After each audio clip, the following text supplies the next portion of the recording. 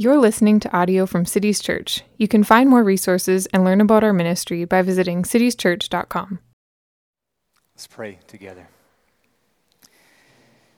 Father in heaven, amen to what Josiah has just now prayed. And in this moment, as I come to preach, help me, please, and help us. Send your Spirit in His power to open our hearts so that we can receive what you have for us today according to your will. We ask this in Jesus' name. Amen. Amen. So today, I want to talk to you about asking God to do harmful things to bad people. And if you're wondering if you just heard what you think you heard, you did, I think, right? There is a biblical way of praying called imprecation. And it's when the one praying is asking God to do harmful things to bad people. The one praying is asking God to curse their enemies. That's the central theme here of Psalm 58. David is asking God to judge the wicked by intervening to disarm them and destroy them. And this morning, we're going to look closer at this, and we're going to consider whether we should pray this way, the way we see here in Psalm 58. But before we get there, before we really look closer and dive in here into Psalm 58, I want to lay down some train tracks that I think will help us understand this psalm. So I need you to use your imagination for a minute and imagine an old train track, okay? You've seen these before. You know what a train track looks like. There are two basic parts to a train track. There are the ties, the railroad ties, which run horizontally. You guys have seen these. These are the ones that they go this way. They're usually wooden. The ties go this way. And then on top of the ties, there are the two rails. And the two rails, so imagine if the train is like going like this, the ties are this way and the rails run like this. There are two rails, okay? You guys got that in your mind, a train track with two rails? Okay, so now when it comes to Psalm 58, there are two rails here, as it were, that we need to understand in order to understand the psalm. If, when we read this psalm, and as we're reading it, if it feels kind of bumpy for us, like if there's, as we read Psalm 58, if it's just not sitting right, if it's uncomfortable for us, when we read Psalm 58, the problem is not with the psalm, the problem's with us. And it has to do with the two rails. If the psalm's uncomfortable, we need to check the rails. Okay, so let's talk about these rails. Here's rail number one. Rail number one is the fact that this psalm, all the psalms, are ancient poetry. And I think we get the poetry part. It's the ancient part that I think we more easily forget. And so I just want to remind you that the Psalms were written a very long time ago. In fact, Psalm 58 was probably written around 1010 BC, which means that's old enough that the oldness of it alone should amaze us, right? I mean, we should just be amazed by how old this psalm and all the psalms are. But sometimes I think we take the ancientness of the Bible as a whole, and of the Psalms in particular, we take the ancientness for granted. And this occurred to me recently in a fresh way, because a couple weeks ago, I had some time on vacation, and so as I was away, I was reading a book that was really for fun. It was a book that was a myth. It was a fairy tale story that reportedly goes back to 1,000 years before Jesus was born. And it's reportedly an ancient Celtic story that was passed down orally until it was finally written down in like the early 19th century, and I knew the information about the story, and here I was holding a book that had the story in it, and I was reading it. I'm reading this ancient story, and I seriously, I could not get over how old this story was. Like every sentence I read, I was just giddy by the thought that I am reading a story that has been retold and reread for like 3,000 years. It was a page turner by that fact alone. I just was so blown away by how old this story was. I'm reading this book and I'm thinking the whole time, and I'm telling Melissa I wouldn't stop talking about it. I was like, I can't believe how ancient this story is. I can't believe how ancient this book is. Meanwhile, I read from the Psalms every single morning. And at one point I was like, wait a minute. Wait a minute. See, sometimes I think that we've become so spoiled by the accessibility of this book, of the Bible, that we lose sight of the wonder of its ancientness. Because we just have it everywhere. We got it in our pocket, right? We see verses all over the place, and we become so familiar by its accessibility that we forget how ancient, amazingly ancient the Bible is. And one of the glories of the Bible's ancientness is that it was written in the context of a mythologized world. In other words, when we read the Bible, we should know that it's not just the psalmists and the biblical writers who knew that the world was enchanted, but everybody at the time that the Bible was written knew the world was enchanted. In the biblical world, every human understood that there were invisible forces outside of themselves that were always active. That's what I mean by enchanted. They knew that there was more to the world than what they can see or sense.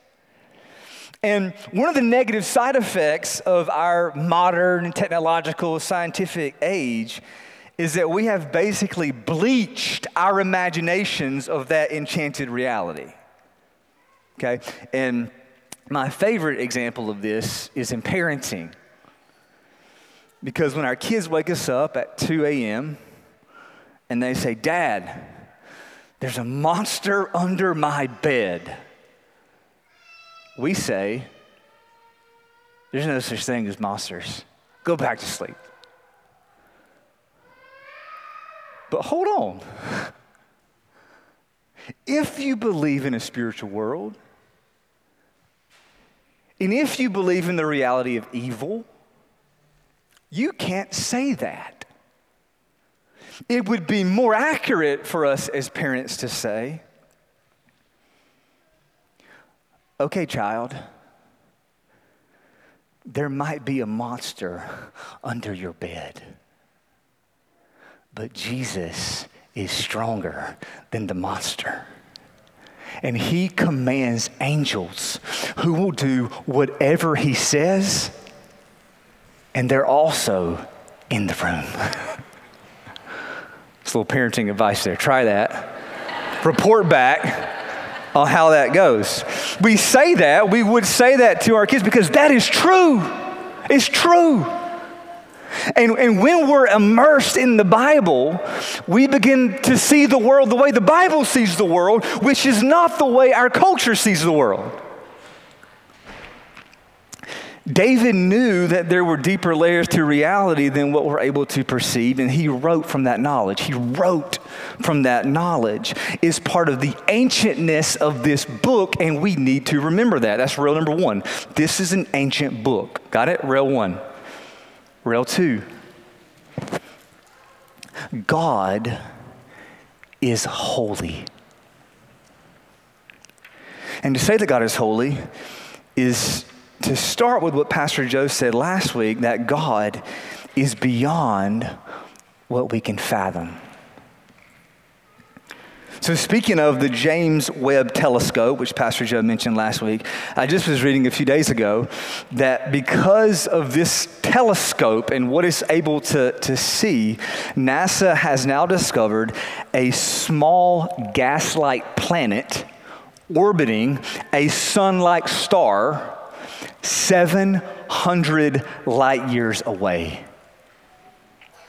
Now, if 1 light year is 6 trillion miles, 700 light years away, do the math. Some of you just blacked out, I know. Some of us just blacked out, I should say.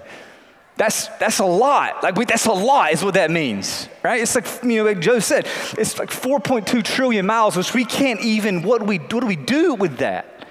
The point is that the known universe, the known universe is always becoming more than we thought. Because we're always finding more, we're always seeing more, we're always discovering more. And if what we can fathom about the known universe is always increasing, then it's helpful to remember that the God who created all of that is greater than what we can fathom. See? I appreciate Anselm's 11th century description that God is a being than which none greater can be imagined. Which means that whatever we can imagine or think or see, whatever we can imagine, whatever we can perceive, God must be higher. So go as far as you can, and we can keep going. That's the thing with technology, and we can keep going. Go as far as you can. Go, think as far and as long as you can. God is always beyond that. He's greater than what we can imagine. And like Pastor Joe said last week, you just have to bow before him.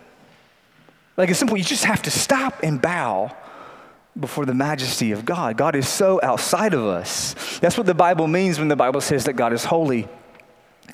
The late R.C. Sproul says that when the Bible calls God holy, it means primarily that God is transcendentally separate. God is beyond category and comparison. He is the unactualized actualizer. He is the unmoved mover. He is self-determining, which means he doesn't depend on anything to be who he is, but instead all things are dependent upon him. That's what it means for God to be God. God is God and we are not, which means he sets the rules. And he is never subject to anything outside himself. And when we get this, when we sit in this truth, when we sit in this reality, it means really we just have to shut our mouths. It means that actually we don't have the right to disagree with God. We don't have the right to dislike his ways. Now, I'm not saying that we don't. I'm not saying that's not part of the human experience. It is. We see that in the Psalms. We see it in the Psalms, the struggle. But what I'm saying is that however much we are bothered by God, we can never actually assume a position that makes him the object of our scrutiny. He's not. It just doesn't work. It's not possible. And so when you read the Bible and you read something in the Bible that rubs you the wrong way, first, know that's a good sign. It's a good sign. To be bothered by God means you're actually reading his revelation and you're not just making up your own God, okay? So be encouraged first. You're reading an ancient book about a holy God. So what'd you expect, Did you expect you wouldn't be bothered at all? So the first thing, when you're reading, say Psalm 58, for example, when you're reading this psalm, if or when you are bothered by the fact that according to the will of God, we as the people of God will bathe our blood and will bathe our feet. This is hard to say because it's real. We will bathe our feet in the blood of the wicked.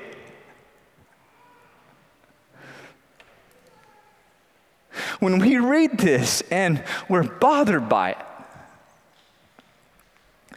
first, no, it's a grace to be bothered. It's a grace to be bothered. And then second, remember that we really got no business being bothered because he is God and we are not. You tracking?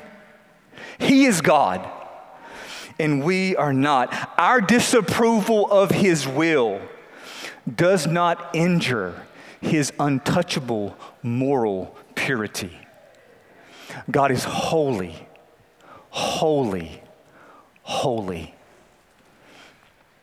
And when we encounter him in his holiness, when we sit in the reality of his holiness, sometimes we just need to stop. Okay. That's the second rail. Okay. So there are two rails. This is an ancient book, and this is a holy God. An ancient book and a holy God. And so if Psalm 58 is a rocky ride for us, if it's bumpy, if it's uncomfortable, my first guess is that we're missing something to do with these two rails. Something's off with the two rails. Check the rails, okay? So we start here with the rails, and now we can look closer at the psalm. Got it? The two rails, and now we're digging into Psalm 58. And as I already mentioned here, central to Psalm 58 is a series of imprecations. David is asking God to curse his enemies. And to be clear, this is not something that David is doing lightly. Okay, this is not a normal way to pray. It's not normal. And I say that because there are 150 Psalms. And most of the Psalms are not like this one. Now, we've seen imprecations before. Going back a few years here, we've seen lots of imprecatory prayers sprinkled into a lot of Psalms. For example, way back in Psalm 5, verse 10, David prays, "Make them bear their guilt," speaking of his enemies, "make them bear their guilt, O God. Let them fall by their own counsels." We just saw a few weeks ago, Psalm 54, verse 5, David says, "He, God, will return the evil to my enemies. In your faithfulness, put an end to them," he prays. So we've seen single lines like this before, but it's seldom in the whole Psalter that we find multiple imprecatory lines back to back. There's only a few Psalms that do this, and Psalm 58 is one of them. So this is not normal for the Psalms, but it is legitimate. It's in the Bible. And David, remember, also in this section of Psalms, as we've been saying the last several weeks, in this section of Psalms, David is meant to be a model for us of faithfulness to God, which is expressed in how he prays. So he is modeling for us faithfulness in how to pray, which must include then the prayer we find here in Psalm 58. And so in that light, in Psalm 58, I think we find here 3 guiding principles for how to pray imprecations, okay? 3 guiding principles. We're going to spend the rest of our time looking at these 3 things. These are 3 guiding principles that David models for us when it comes to asking God to curse the wicked, all right? Here's the first guiding principle. The wicked are truly wicked. Now, it's important that we see who David's talking about here. He's referring to a highly sophisticated enemy that has power and authority. Look at verse 1. David starts by addressing his enemy. Verse 1. "Do you indeed decree what is right, you gods? Do you judge the children of man uprightly?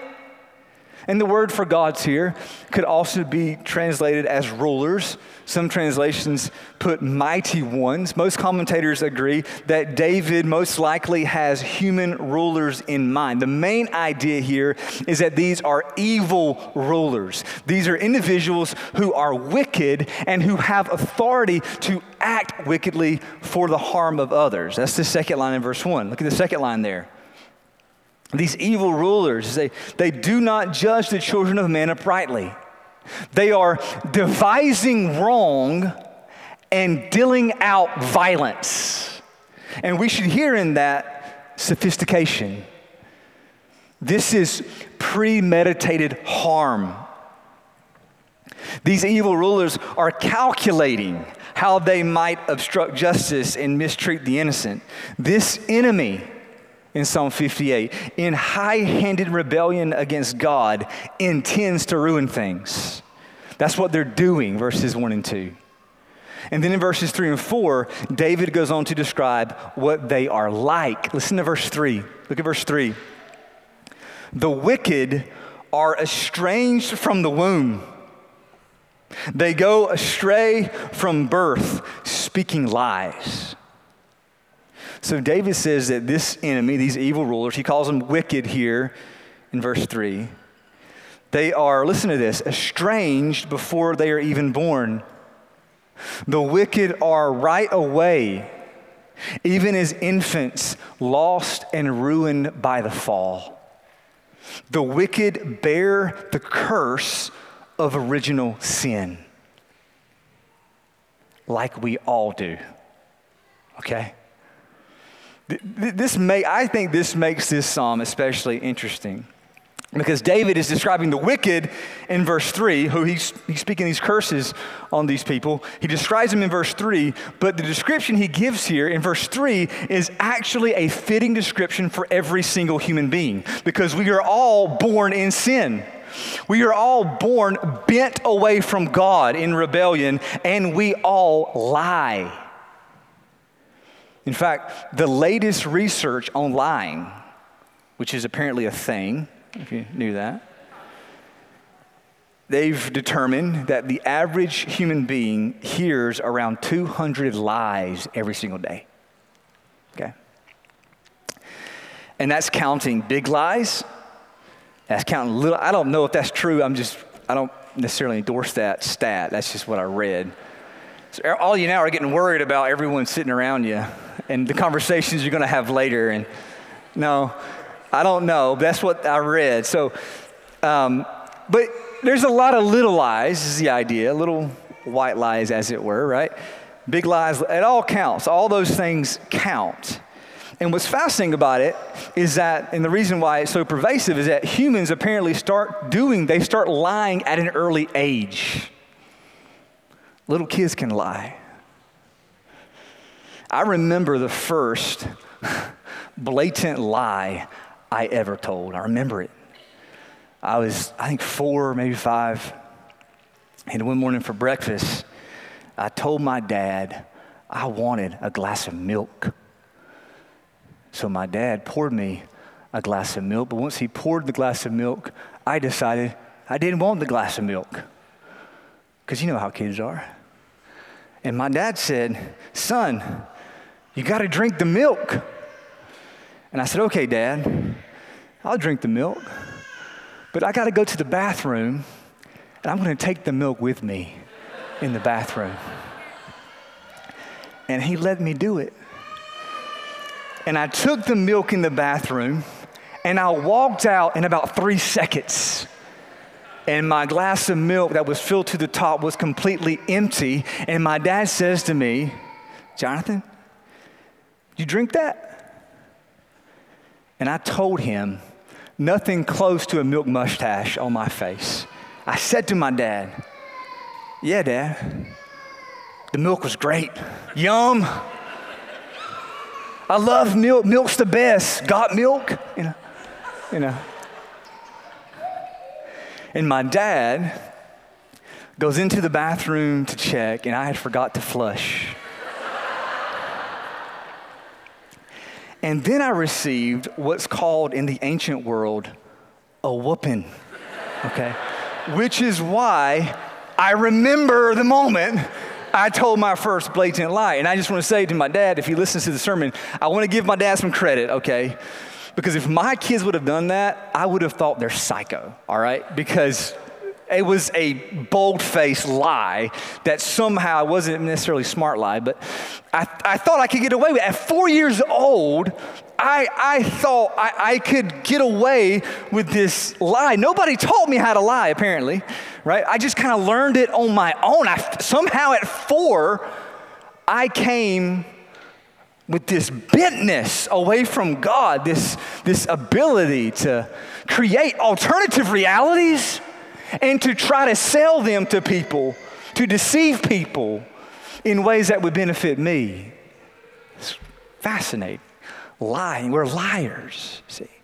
We're born in sin. We're born with this propensity to lie, which means verse 3 here hits kind of close to home. When I read verse 3, I think that kind of sounds like me, right? And so we have to ask the question. This is the question we have to ask. Is there any difference between the wicked in Psalm 58 and just any typical human sinner? Yes and no, okay? And we got to be really careful here, so track with me. The answer is yes. There's no difference. We're all the same in that we are all sinners. We are totally depraved creatures from the start. Every part of us is tainted by sin, and apart from God's grace, our hearts are always bent away from Him in rebellion. That is true of every single human being, and because of that, every single human being deserves God's judgment, which is why we need Jesus. That's the point, see? We all need to be saved by Jesus from our sin and its consequences. And at the same time, although everyone is a sinner and totally depraved, nobody is depraved totally or even as depraved as others. In other words, we could be worse sinners than we are, and there are worse sinners than us out there. Now, I imagine that we bristle a little bit to hear that.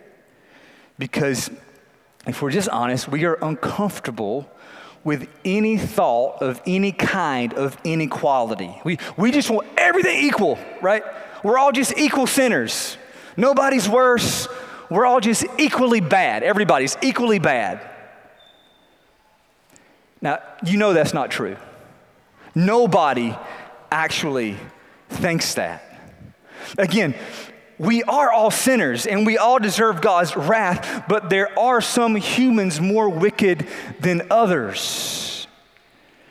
And some of you true crime podcast fans are like, absolutely, you're tracking right now, right? There are some worse than others. And I had to turn to a pre-modern commentary to get some help here. And I went to John Calvin, writing in the 1500s, and he comments on Psalm 58. This is his commentary on Psalm 58. He says, yeah, these are especially wicked people. And then he goes on to list out in 16th century fashion, there are 3 classes of unregenerate sinners. He says, everyone comes into the world stained with sin, and there is, however, a secret restraint upon most men which prevents them from proceeding all lengths in iniquity. That's what it means to be totally depraved, but not depraved totally. We are not as bad as we could be. Calvin writes, the stain of original sin cleaves to the whole human family without exception. But experience proves that some are characterized by modesty and decency of outward deportment. This is class 1. The class one of unregenerate sinners. These are decent sinners. They're still dead in their sins. They're still going to face the judgment of God, but they're decent folks. They're decent people. They're not horrible people. They're just lost. Class 1. Then Calvin says, others are wicked, though. They're wicked, yet at the same time, within bounds of moderation. This is class number 2. These are wicked sinners who do a lot of sinful things, but still they are not excessively vile. That's the word Calvin uses. Like, they still have a line they won't cross. That's class 2, unregenerate sinner. Then Calvin says there's a third class. In the third class, these are so depraved in disposition as to be intolerable members of society. Calvin calls them monsters of iniquity. These are the ones they made Netflix documentaries about, right? You get it? Monsters of iniquity, especially wicked people. And Calvin says, that's who David's talking about. That's who David is speaking about here in Psalm 58. They have venom like poisonous snakes. They're like an adder or a cobra that refuses any kind of outside influence. In other words, the wicked on whom David prays these curses are truly wicked. And one of the reasons that I think this kind of praying is rare is because it's not every day that you encounter this kind of evil enemy. Okay? So you got to hear this, all right? Psalm 58, this is probably not your boss. Don't get any ideas here, all right? This is not your boss. This is probably not your grumpy neighbor. It's not the guy who cut you off in traffic this morning, okay? This is not, he's not talking about people who you may disagree with, okay? This is probably not even people who have harmed you. The people described in Psalm 58 are truly wicked people. And that's the first guiding principle when it comes to praying imprecations. David is not just dishing out curses. No, okay? These are truly wicked people. Number 2, the second guiding principle, God has the power and authority to condemn the wicked. Verse 6 is the center of the psalm. In Psalm 58, like Psalm 57 last week, it has a chiastic structure, which means it's a cheeseburger, remember? And the meat is in the middle, and the meat here is verse 6. And what's fascinating is like verse 6 is a chiasm itself. Look at verse 6 for a second. Oh God, break the teeth in their mouths. Tear out the fangs of the young lions, O Lord. Do you see how verse 6 begins and ends with O Lord, with O God, and then O Lord? That's a chiastic structure. It's meant to emphasize what David is praying. This is like basically what David's doing here as he's cranking the volume up, okay? For emphasis. Break their teeth, he says. Tear out their fangs. David is asking God to disarm them, remove their power to cause harm, evaporate them, blunt them, disintegrate them, frustrate them, sweep them away. And the reason David is asking God to do this is because he knows that he lacks the power and authority to do it himself. Quickly here, there's a difference between power and authority. Power is the strength to do something. Authority is the right to do something. And David knows that in this case, he has neither. He does not have the strength to defeat these enemies. And even if he did, he does not have the right to condemn them. Only God can do that. God has the power and authority to condemn the wicked. David does not, which is why David prays, which means that this prayer is from a deep faith in God. He's praying in faith, the kind of faith we saw in 56. Deep assurance of who God is. Over the last couple of weeks, as I've been studying Psalm 58 and digging into imprecations, I was surprised by how many of those consider this kind of praying to be a sign of bitterness in David. One person I read said that rather than David pray that God tear out the fangs of the wicked, David should have prayed that God redeem their fangs. That's the way you should have prayed. And this person said that what we're supposed to do when we read Psalm 58, we're actually supposed to read the psalm and then pray for people like David who harbor vengeful desires. Now, apparently this person's smarter than the Bible, okay? So I got a category for that. I don't spend a lot of time with that. We shouldn't either, okay? Because David in this psalm, if we're reading close enough, he's not displaying bitterness. He's actually displaying trust in the character of God. He knows that God is good and just and mighty, and that God will always do what is right. And so knowing that, and knowing that the wicked here are truly wicked, David's imprecations in Psalm 56 is his entrusting this whole thing to God. That's what he's doing. What David is doing, he's actually modeling for us what the Apostle Paul commands in Romans chapter 12, verse 19. Beloved, never avenge yourselves, right? Never avenge yourselves, but leave it to who? The wrath of God. For it is written, vengeance is mine, I will repay, says the Lord. That's what David's doing here. David is doing that. David is saying, okay, Lord, it's yours. You take it. I'm not trying to take this thing into my own hands. I'm not trying to go all Liam Neeson on these guys. I can't. I don't have the strength. I'm not going to do that. I'm not. This is yours. I give it to you. I'm leaving this to you because vengeance belongs to you. That's what David's doing in Psalm 58. And this kind of praying, listen, it's harder than you think. It's harder than you think because in our bones, you know this. You know this. We want to avenge, right? We want to see them pay. We want to make them pay. We want to be God. We do. But no, faith in God, trust in God, Christian character, it leaves the vengeance to God. God is the one, the only one who has the power and the authority to condemn the wicked, and one day he will. And that's the third and final guiding principle here. One day God will condemn the wicked. All right, here we are, verse 10.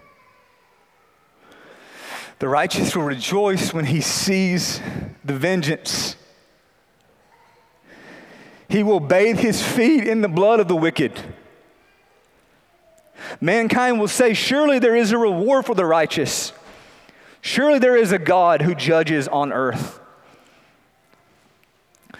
So not only does God have the power and authority to condemn the wicked, but one day he most certainly will condemn the wicked. There is a day in the future, an event that is coming when Jesus will return with his mighty angels in flaming fire, and he will have vengeance on every sinner who rejects the gospel. Every class of sinner who has refused his grace on that day will suffer the punishment of eternal destruction away from the presence of the Lord. They will go to hell. Hell. But we